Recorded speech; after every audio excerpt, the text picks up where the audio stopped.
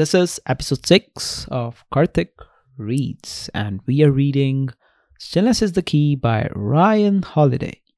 So, we are reading the second part of the book called The Soul, the Spirit, where he talks about the soul.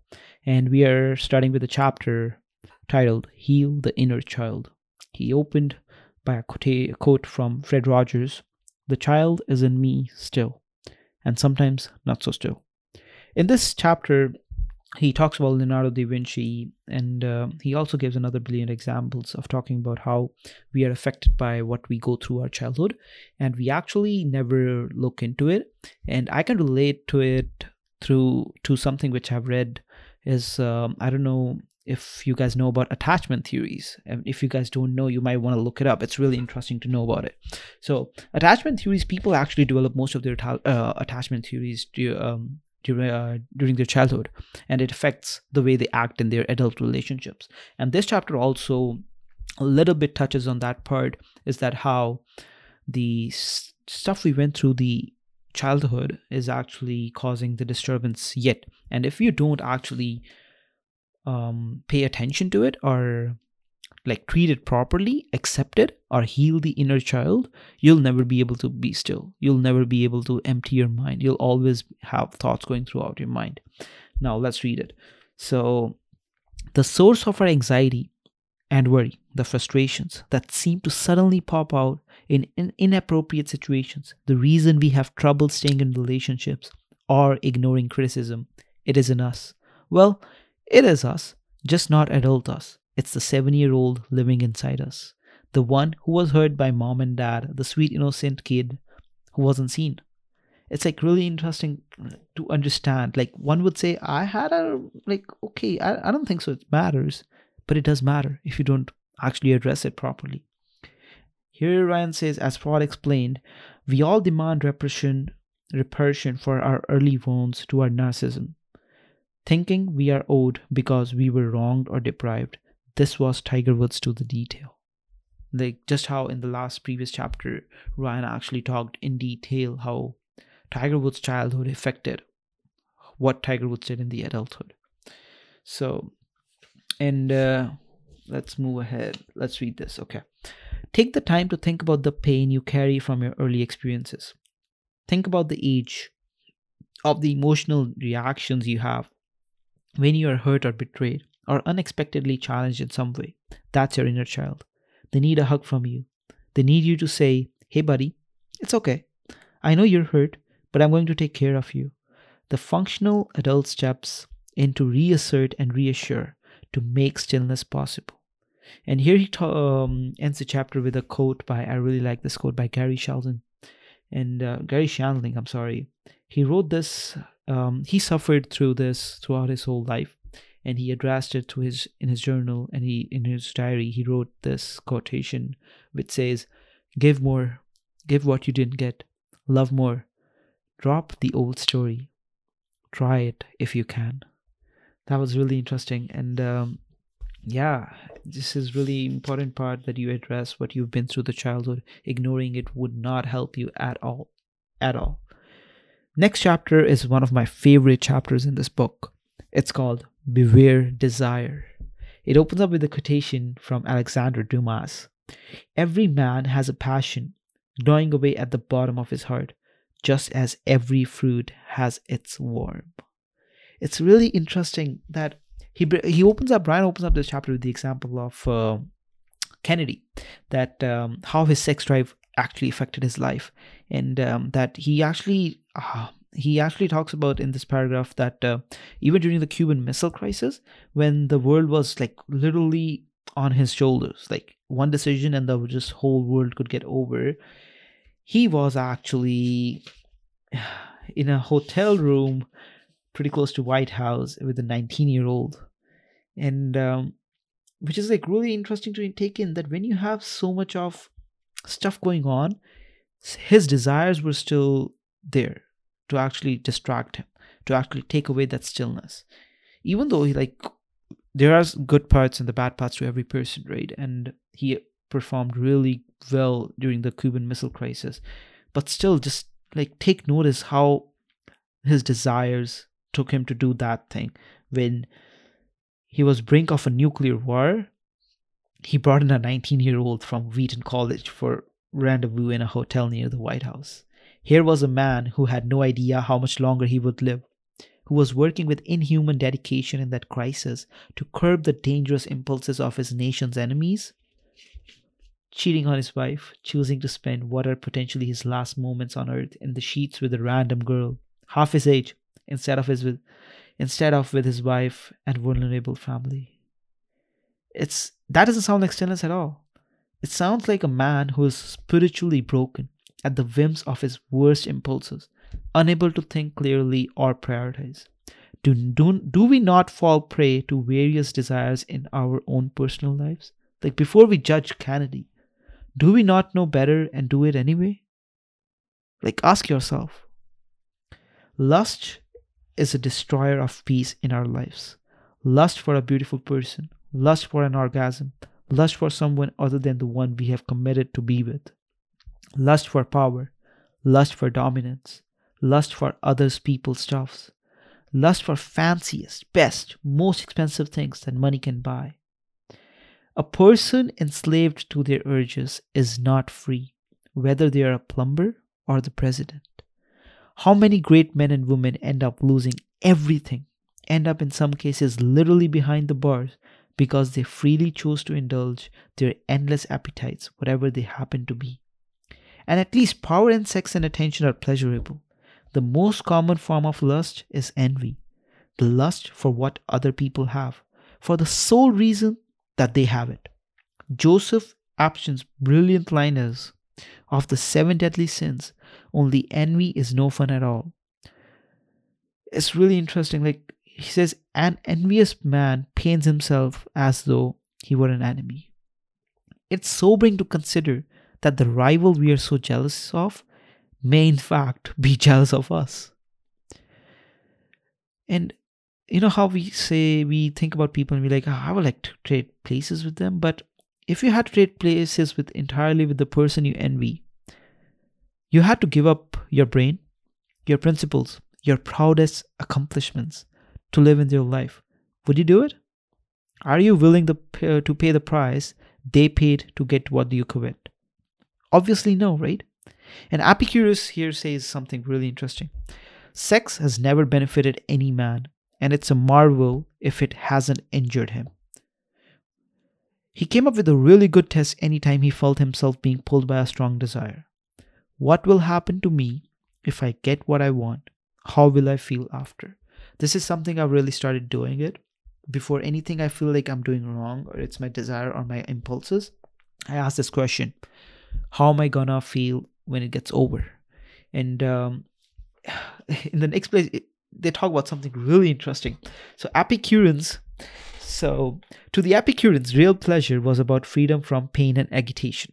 Okay, so here he talks about something really interesting. So, if wanting something makes you miserable while you don't have it, doesn't that diminish the true value of the reward? If getting what you want has its consequences, is that really pleasurable? If the same drive that helps you achieve initially also leads you to inevitably to overreach or overdo, is it really an advantage? I mean, when I read this, I actually stopped reading for 5 minutes and I actually thought through the line that think about the stuff we want. And right in the moment I tell you that you got it all, how do you feel now? And now I take it away. Does it make it miserable to you? So doesn't that actually, how exactly does he say that? Doesn't that diminish the true value of the reward? And he says, we can take the time to realize how much pull and power desire can have on us. And beyond the momentary pleasure this might provide us, it deprives us of the deeper peace that we seek. Krishna in Bhagavad Gita calls desire the ever-present enemy of the wise, which, like a fire, cannot find satisfaction. Desires can never be satisfied. So what you gonna do? Keep on feeding them? Or you gonna control them and get the peace which you need, which you deserve? What we need then is a philosophy and a strong moral code, that sense of virtue to help us resist what we can and to give us the strength to pick ourselves back up when we fail and try to do better. And a really nice way to help with this is journaling. And here Ryan gives example of Saint Athanasius of Alexandria, that one of the benefits of journaling is confessions. Just write it down whenever you have a desire and write it. So here he gives a like really nice perspective. So you know how there every person has some things which he won't do in public because he's afraid of other people noticing him and judging him. But he would do that purse things when no one's watching, like in person. So consider your journal. So whenever you do that, make a confession in your journal. So you'll actually get afraid of writing it down, and then you'll actually stop doing it, which was a really interesting take. Let's read this paragraph. Let us each note and write down our actions and impulses of the soul, as though we were to report them to each other, and you may rest assured that from the utter shame of becoming known, we shall stop sinning and entertaining sinful thoughts altogether, just as we would not give ourselves to lust within sight of each other. So if we were to write down our thoughts as if we were telling them to each other, we shall so much the more guard ourselves against the foul thoughts for shame of being known. Now then, let the written account stand for the eyes of the fellow ascetics, so that blushing at writing the same as if we were actually seen, we may never ponder evil. It's really interesting take about that. To have an impulse and to resist it, to sit with it, to examine it, to let it pass by like a bad smell, that is how we develop spiritual strength. That is how we become who we want to be in this world. Only they know that real pleasure lies in having a soul that's true and stable, happy and secure. Now let's move on to the next chapter titled Enough. History relates no instance in which a conqueror has been surfeited with the conquest. Stephen Zweig. Well, that's true. I have never read about any conqueror which got satisfied. Julius Caesar. Did Julius Caesar get satisfied? I don't think so. Who else? Genghis Khan? No. I don't know. The Great Alexander? No. So yeah, no one ever got satisfied. The writers Kurt, the author of Slaughterhouse-Five, and Joseph Heller, the author of Catch-22, were once at a party in a fancy neighborhood outside New York City, standing in the palatial second home of some billionaire. Von Nicket began to needle his friend.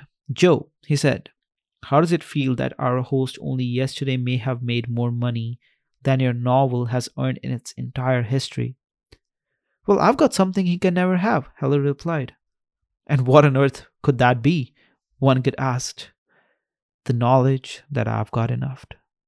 That's really interesting. That the contentment, the satisfaction. Ask a millionaire, "Have you had enough?" No, they still work insane amount. Like they have so much money that they can live off so easily. Their children can live off so easily, but they still work. But this is not saying that you should stop working. But this is saying that you need to have a contentment somewhere. Because if you're going to live your whole life without being content, then what's the purpose of living? Let's read this. So this was written by John Stuart Mill, the philosopher and the boy genius. So he said, "It occurred to me to put the question directly to myself. Suppose that all your objects in life were realized, that all the changes in institutions and opinions which you are looking forward to could be completely effected at this very instant. Would this be a great joy and happiness to you?" And an irresponsible, self-conscious, distinctly said, answered no. At this my heart sank within me. The whole foundation on which my life was constructed fell down. I mean, this is something like I talked about before too. Like, what if right now you get everything? Are you satisfied? And even if you ask me right now, I don't think so. I would say I'm satisfied because I don't think so. I have developed that much power in my soul to find what is enough. And it's a tough thing to find. Like, it's subjective. Someone will be satisfied at some place, but you gotta find what. You have to find what. Because unless you figure that out, you'll never be able to find happiness. Most people never learn that their accomplishments will ultimately fail to provide the relief and happiness we tell ourselves they will. This is it? Now what?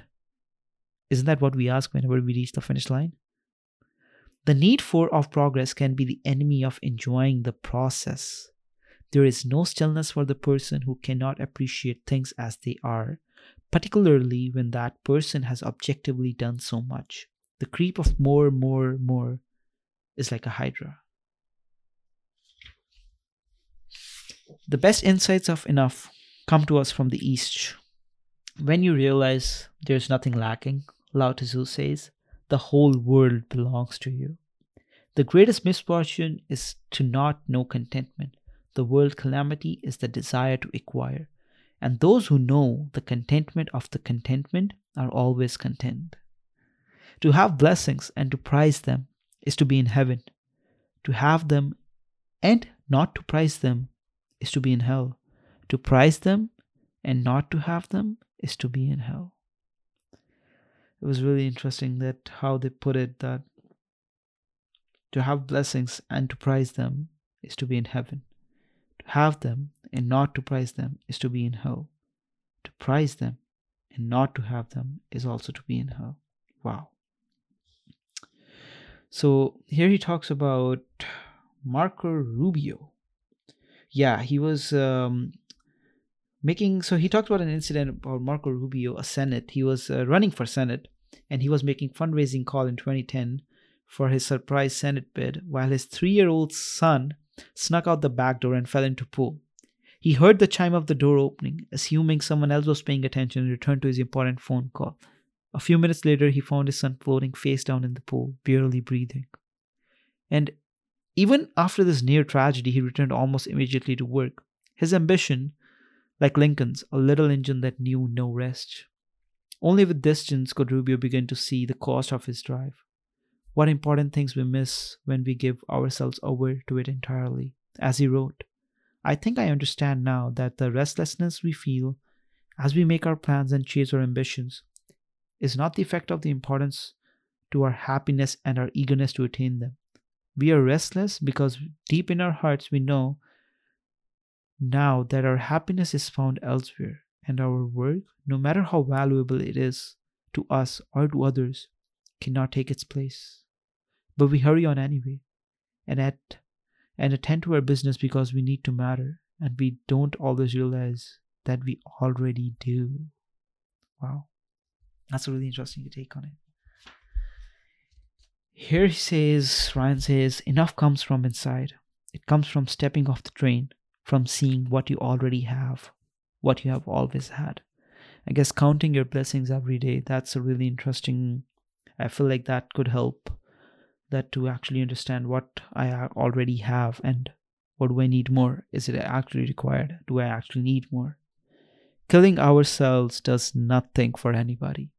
The way we work ourselves, following like a rat following its tail, that does no one any good. No one. If everyone felt good, why would they keep trying so hard? That's true. Okay, he closes with this quote, just saying this, that they weren't doing it to prove anything. They didn't need to impress anyone. They were in the moment. Their motivations were pure. So when I was reading this, that how do you actually decide what's enough? And then when I thought about it for like 10 to 15 minutes, I come to know that it will be enough when your motivations are pure. So when people, they do something when they do it for the love of it, that's different from a person who's participating into a competition for winning, right? Because there you have an ambition, you have a goal. I'm not saying being ambitious is wrong. I'm pretty ambitious too. But just following the ambition without realizing do you actually need it or not, that's wrong. And what do we want more of in life? That's the question. It's not accomplishments. It's not popularity. It's moments when we feel like we are enough. These moments count. Nothing else counts. More presence, more clarity, more insight, more truth, more stillness. And that's where we're going to end our episode 6. Thank you all for tuning in, and I'll see you in the next episode. Take care and stay healthy. Stay safe, guys.